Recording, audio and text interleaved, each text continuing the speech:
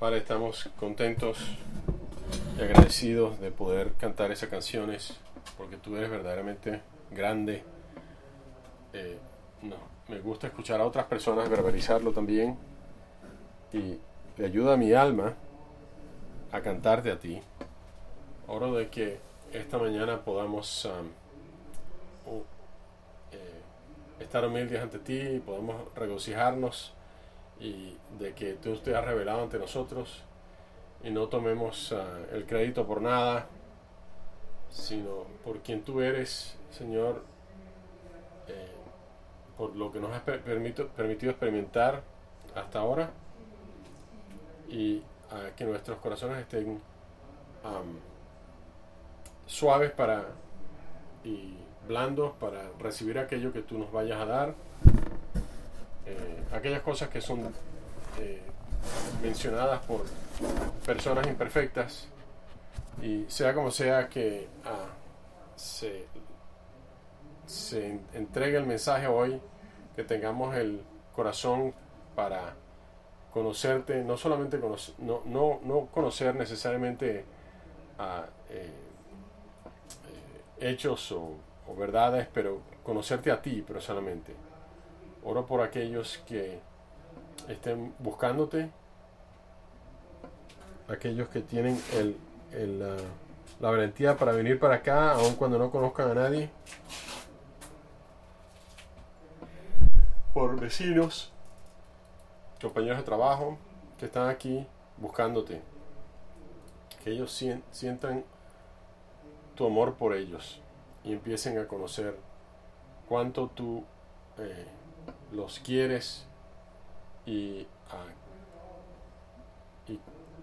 cuánto quieres estar con ellos, y por todos aquellos que han estado en la fe por décadas, que nosotros también podamos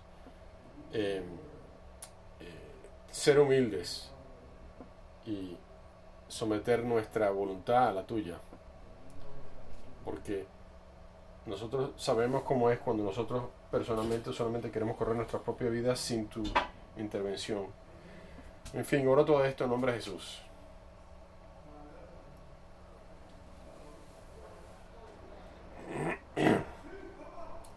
Ok. Ya hablamos a las 11, a las 9, son las 11 ahora. Nuestro tema de todo este año ha sido acercarnos más a Dios.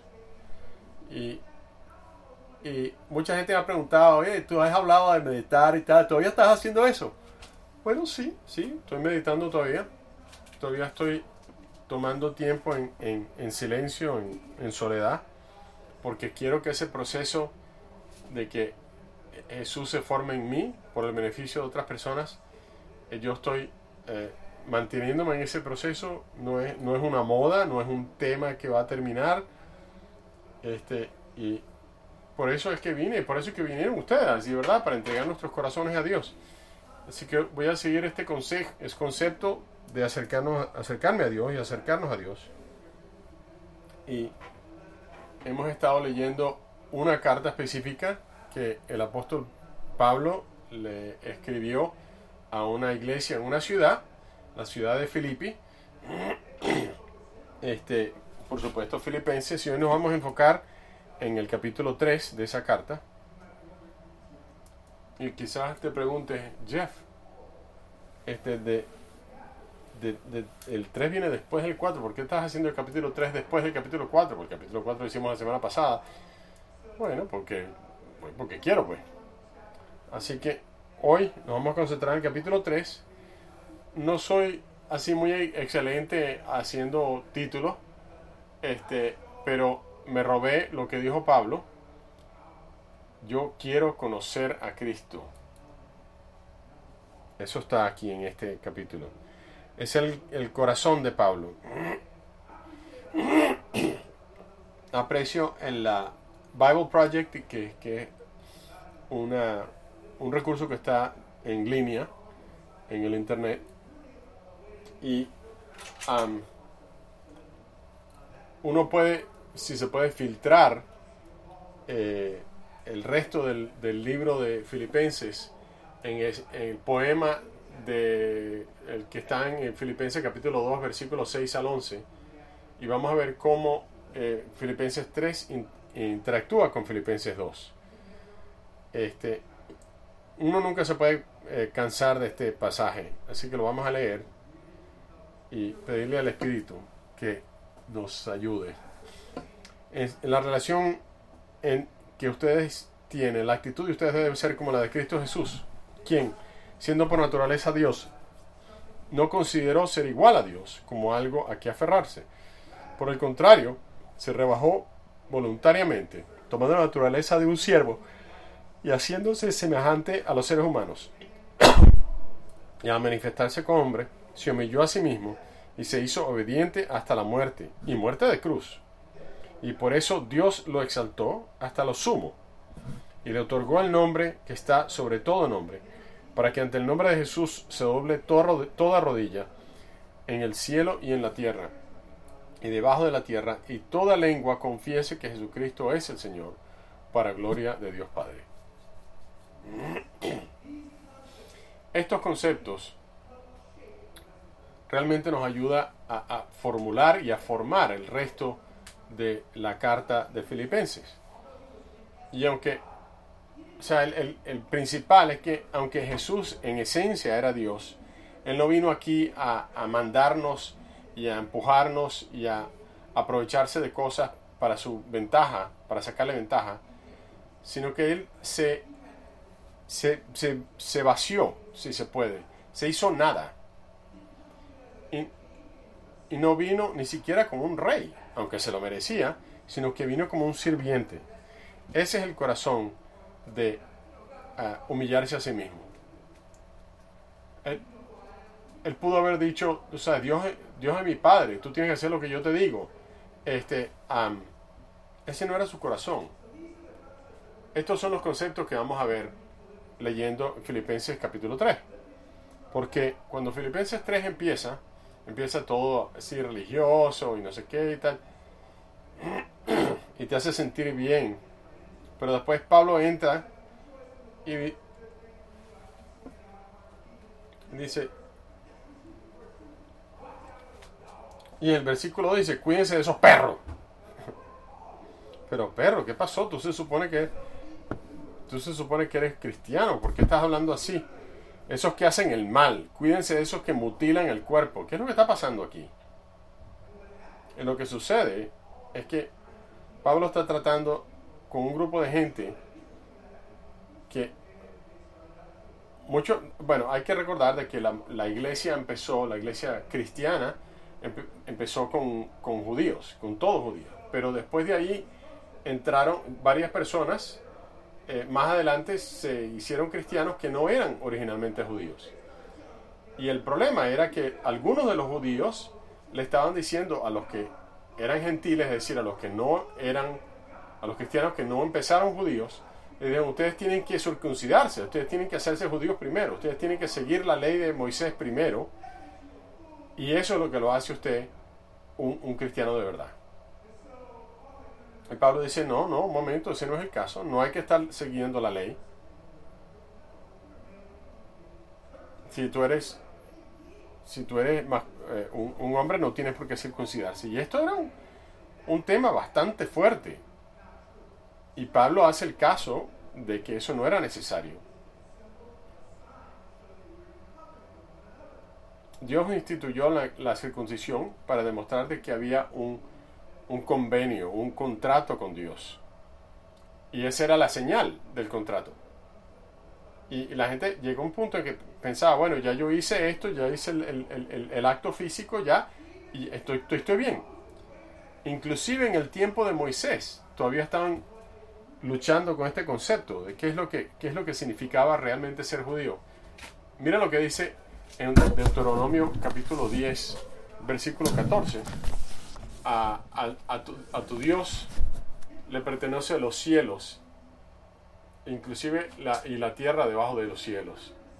Pero el Señor ha puesto su afecto en tus antepasados. Los amó y te escogió a ti, sus descendientes, por encima de las naciones, como es hoy. Y dice, circuncida tus corazones y no seas más terco. Tú ves, a Dios no le interesa tanto, o no le interesaba tanto el ritual, aunque Él mismo instituyó el ritual.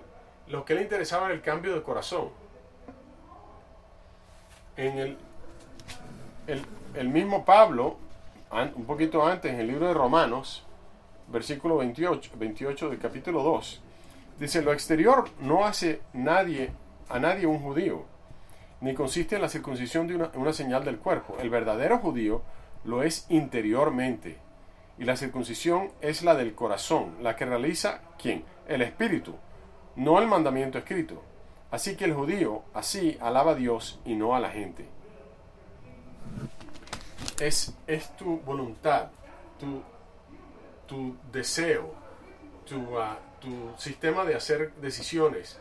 No es una serie de rituales, es dónde está tu corazón. ¿Dónde inviertes tú tu mente, tu tiempo, tus acciones?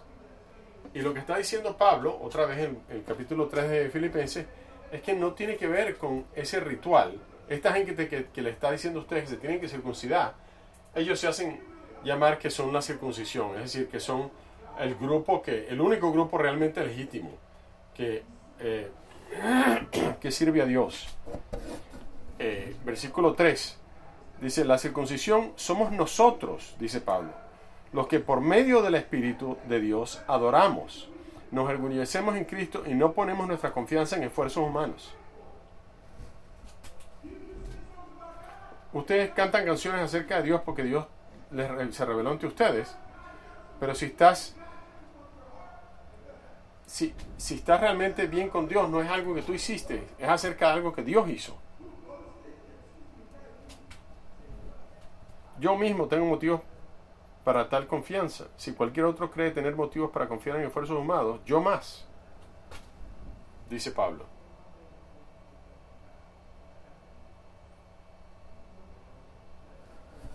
Piensa en Jeremías capítulo 9, versículo 23.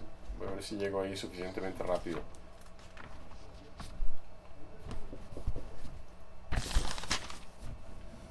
Que no se le gloríe el sabio de su sabiduría, ni el poderoso de su poder, ni el rico de su riqueza.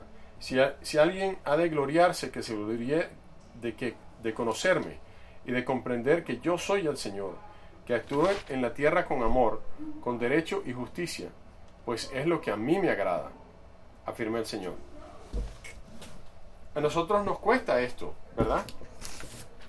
Entramos en situaciones donde estoy más alto que otra persona en una compañía, o que tengo un rango más alto en la milicia, o que soy estudiante y estoy más adelantado en una cierta materia.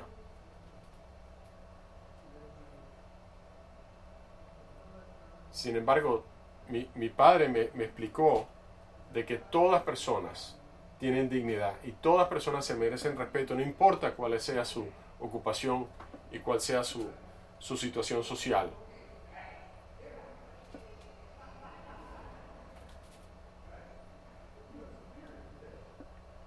Nuestra tendencia es sentirnos superiores. ¿Dónde es que tú vives? ¿En qué área, en qué distrito escolar viven ustedes? Sí, bueno, el nuestro es, si nosotros tenemos nuestros hijos en escuelas privadas. Sí. Sí puede pasar. Y puede, aun cuando no digas las cosas, te puedes sentir superior de otras personas, quizá por ciertos logros que has tenido o títulos, o quién sabe, que puede que te sientas mejor. Pero no te pongas a hacerte alardes de eso. Tú quieres tener alardes. Confía en Dios. Habla de Dios. Usa tu voz y tu corazón para traer al mundo las proezas del Señor. Pablo dice, nosotros no ponemos la confianza en la carne, no ponemos nuestra confianza en esfuerzos humanos. Nosotros nos orgullecemos en Cristo Jesús. hasta cierto punto se podría decir de que los judíos tenían algo de que enorgullecerse, en el sentido de que Dios los había escogido a ellos. De toda la gente en la tierra, Dios les había dado a ellos la ley, les había dado el convenio, el pacto, y ellos podían regresar y buscar su linaje al hijo al hijo en particular de Jacob.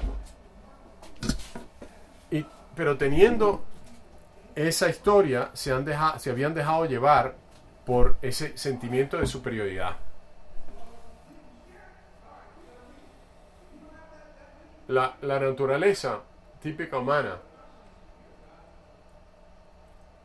los llevó a eso, pero era ese alarde, esa echárselas que se convirtió en algo peligroso para ellos. Y Pablo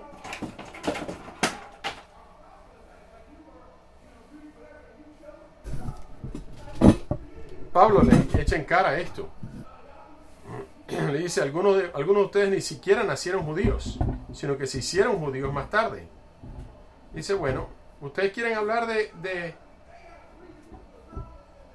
razones. Bueno, escuchen las mías. Si cualquier otro cree tener motivos para confiar en esfuerzos humanos, yo tengo más. Circuncidado el 8º día, del pueblo de Israel, de la tribu de Benjamín, hebreo de pura cepa, en cuanto a la interpretación de la ley, fariseo, en cuanto al celo, perseguidor de la iglesia, en cuanto a la justicia que la ley exige, intachable. O sea, desde el punto de vista de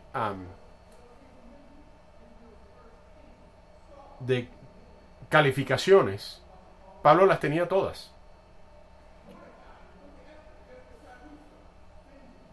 Mordecai era de Benjamín. Benjamín, el hijo favorito de Rebeca. Dice: hebreo de hebreos, es hebreo de pura cepa. Dice: yo sé que hay mucha gente con influencia grecorromana, y yo sé que muchos de judíos no pueden ni siquiera leer la Biblia, pero yo soy un hebreo de pura cepa. Yo todavía oro y hablo en hebreo, y no he sido asimilado por ninguna de estas culturas. Él básicamente les está planteando quién él es a los ojos del mundo. Esa misma perspectiva que esta gente quiere usar para querer circuncidar a los que no empezaron siendo judíos, forzándolos a hacerse judíos antes de ser cristianos. Él le dice: ustedes se creen la gran cosota, bueno, miren lo mío, miren de dónde yo salgo. Aunque él personalmente no quiere echárselas de esa manera, pero lo está usando para comparación.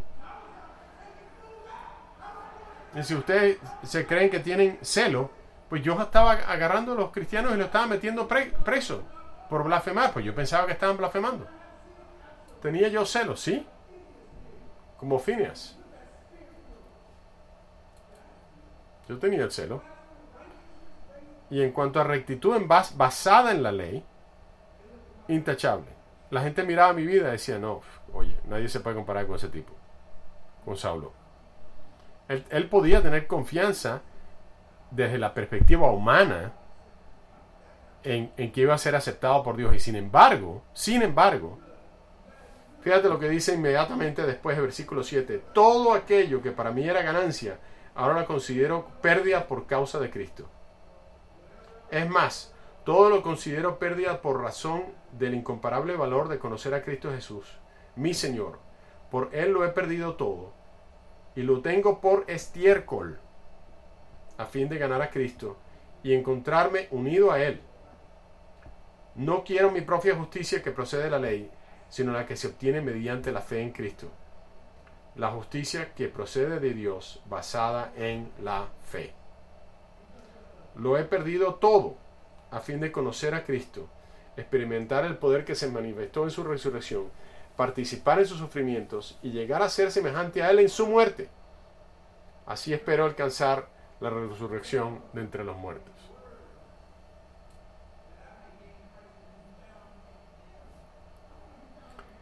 Pablo quería que se le encontrara en Cristo, que su valor viniera de Cristo, que su reconocimiento de la rectitud no fuese una rectitud basada en seguir la ley, era una rectitud basada en lo que hizo Jesús por él y por nosotros.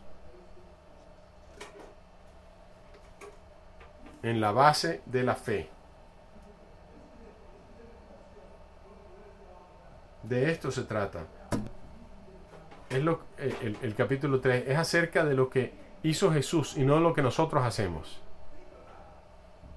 También de eso se trata Filipenses 2.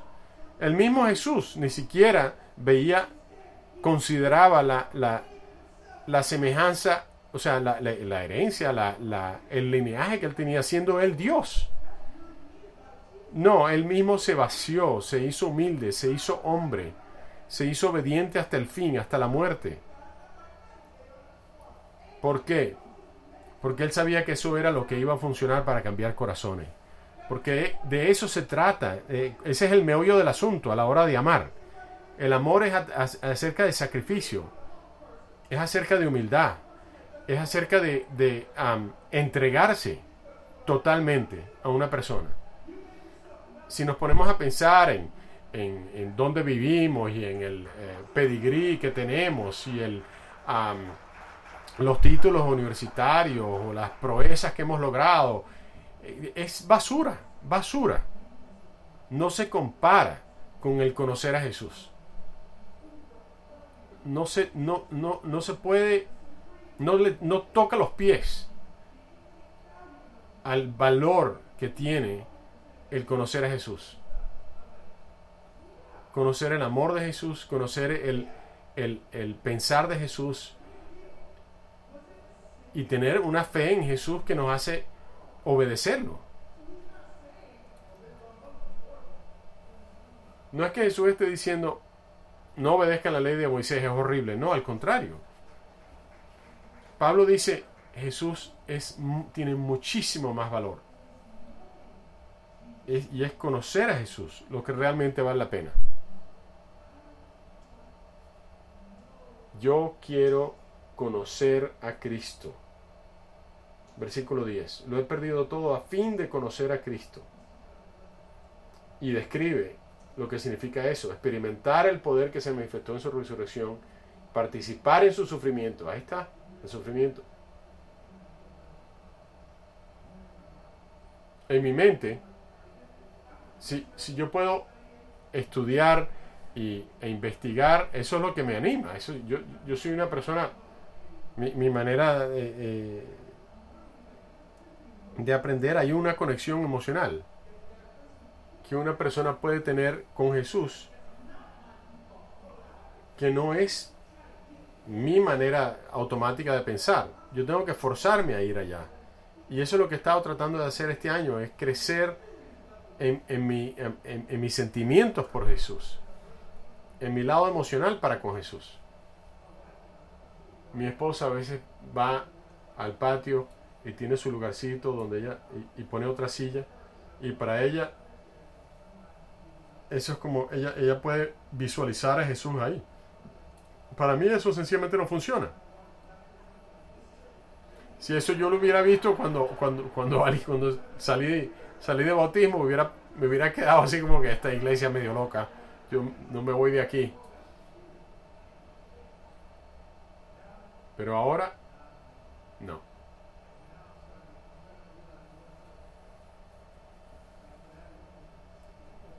¿Para qué?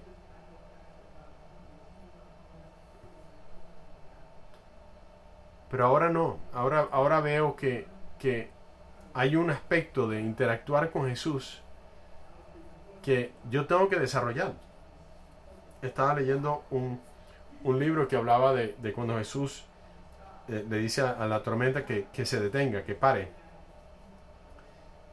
Y yo estaba leyendo, la primera vez que leo, pensé, era acerca del poder sobre la naturaleza, y etcétera, etcétera. Él está demostrando que Él es Dios. Y todos estos puntos teológicos es verdad, pero el punto de la persona del autor del libro es que Jesús dijo, detente.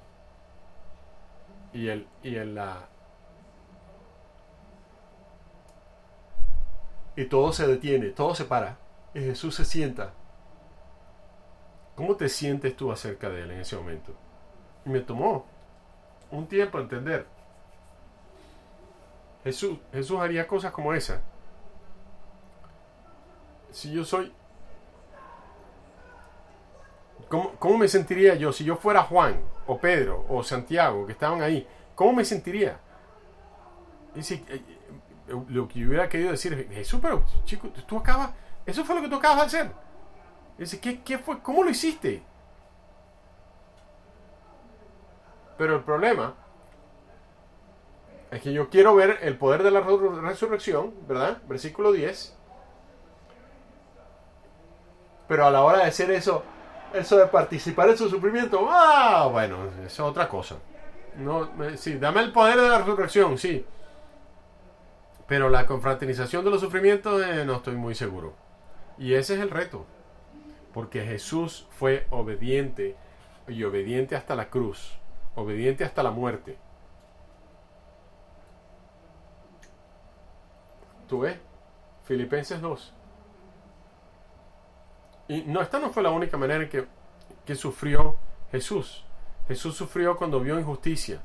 Jesús sufrió cuando sus propios familiares no creían en Él.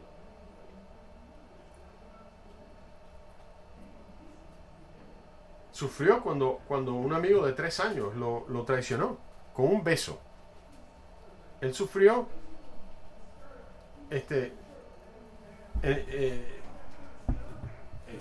desilusiones. Él sufrió cuando fue tentado y decidió no caer en el pecado. Eso llevó a su sufrimiento. Y eso fue 33 años de eso. Pero ahí está. Si uno no muere primero, uno no puede participar en la resurrección. Y no es un evento de una sola vez. Si nosotros decidimos morir al pecado todos los días, si decidimos rendirnos ante Dios todos los días, estamos muriéndonos a nosotros mismos, muriéndonos a nuestros deseos. Y esa muerte es necesaria para que exista la resurrección.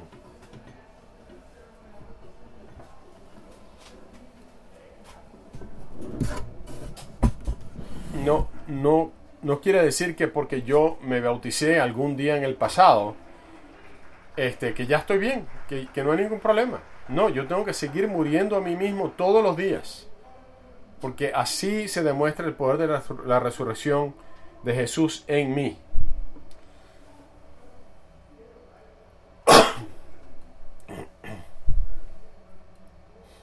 Entonces, estás conociendo a Jesús más mientras haces más por Jesús.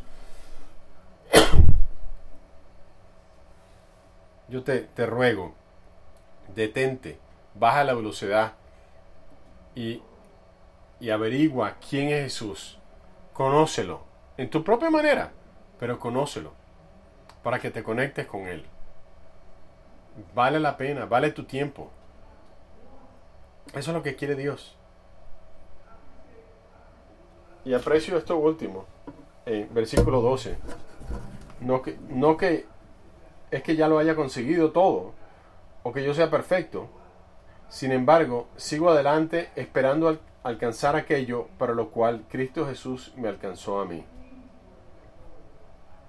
Hermanos, no pienso que yo mismo lo haya logrado ya. Más bien, una cosa hago, olvidando lo que queda atrás y esforzándome por alcanzar lo que está delante. Sigo avanzando hasta la meta para ganar el premio que Dios ofrece mediante su llamamiento celestial en Cristo Jesús. No es el que llegaste a participar de una cierta organización por un evento que pasó en el pasado y como que si eso fuera todo lo que necesita. No, tienes que seguir adelante. La lucha es diaria, la lucha es difícil. Vamos a orar y vamos a tomar la comunión. Y voy a orar esto basado en Filipenses 3. Padre, oro de que nosotros no seamos como los que viven como enemigos de la cruz de Cristo, sino que nuestro destino sea estar contigo y no sea destrucción, que nuestro Dios no sea nuestro estómago ni lo que deseamos, ni nuestros apetitos, sino que nuestro deseo sea para ti. Que nuestras mentes no estén en cosas mundanas, sino que estemos agradecidos de que nuestra ciudadanía sea en el cielo. Y con ansias esperamos a Jesús para que venga y lo ponga todo bien y lo arregle todo. Él tiene el poder para traer todo bajo su control. Y buscamos con gloria que nuestro cuerpo se convierta en su cuerpo y que seamos como Él. Oramos de que tomemos este pan y este jugo, el pan que representa su cuerpo y el jugo que representa su sangre, que nuestros corazones busquen a Jesús, que lo veamos como nuestro gozo y nos mantengamos firmes hasta que Él regrese. Es en su nombre. Amén.